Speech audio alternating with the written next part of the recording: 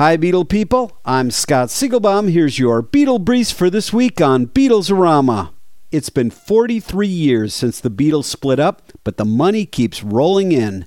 The Fab Four took in $68 million in 2012. That figure is even greater than they made the previous year. The money comes from dividends, promotional activities, and name and likeness payments. The new Broadway Beatles tribute show, Let It Be, should have been named Hello Goodbye.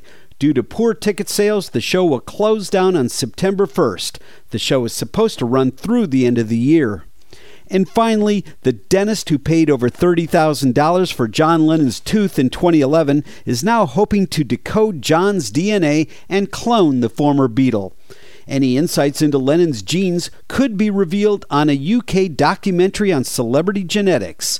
This news comes after the dentist put the tooth on tour and created a line of John Lennon DNA pendants.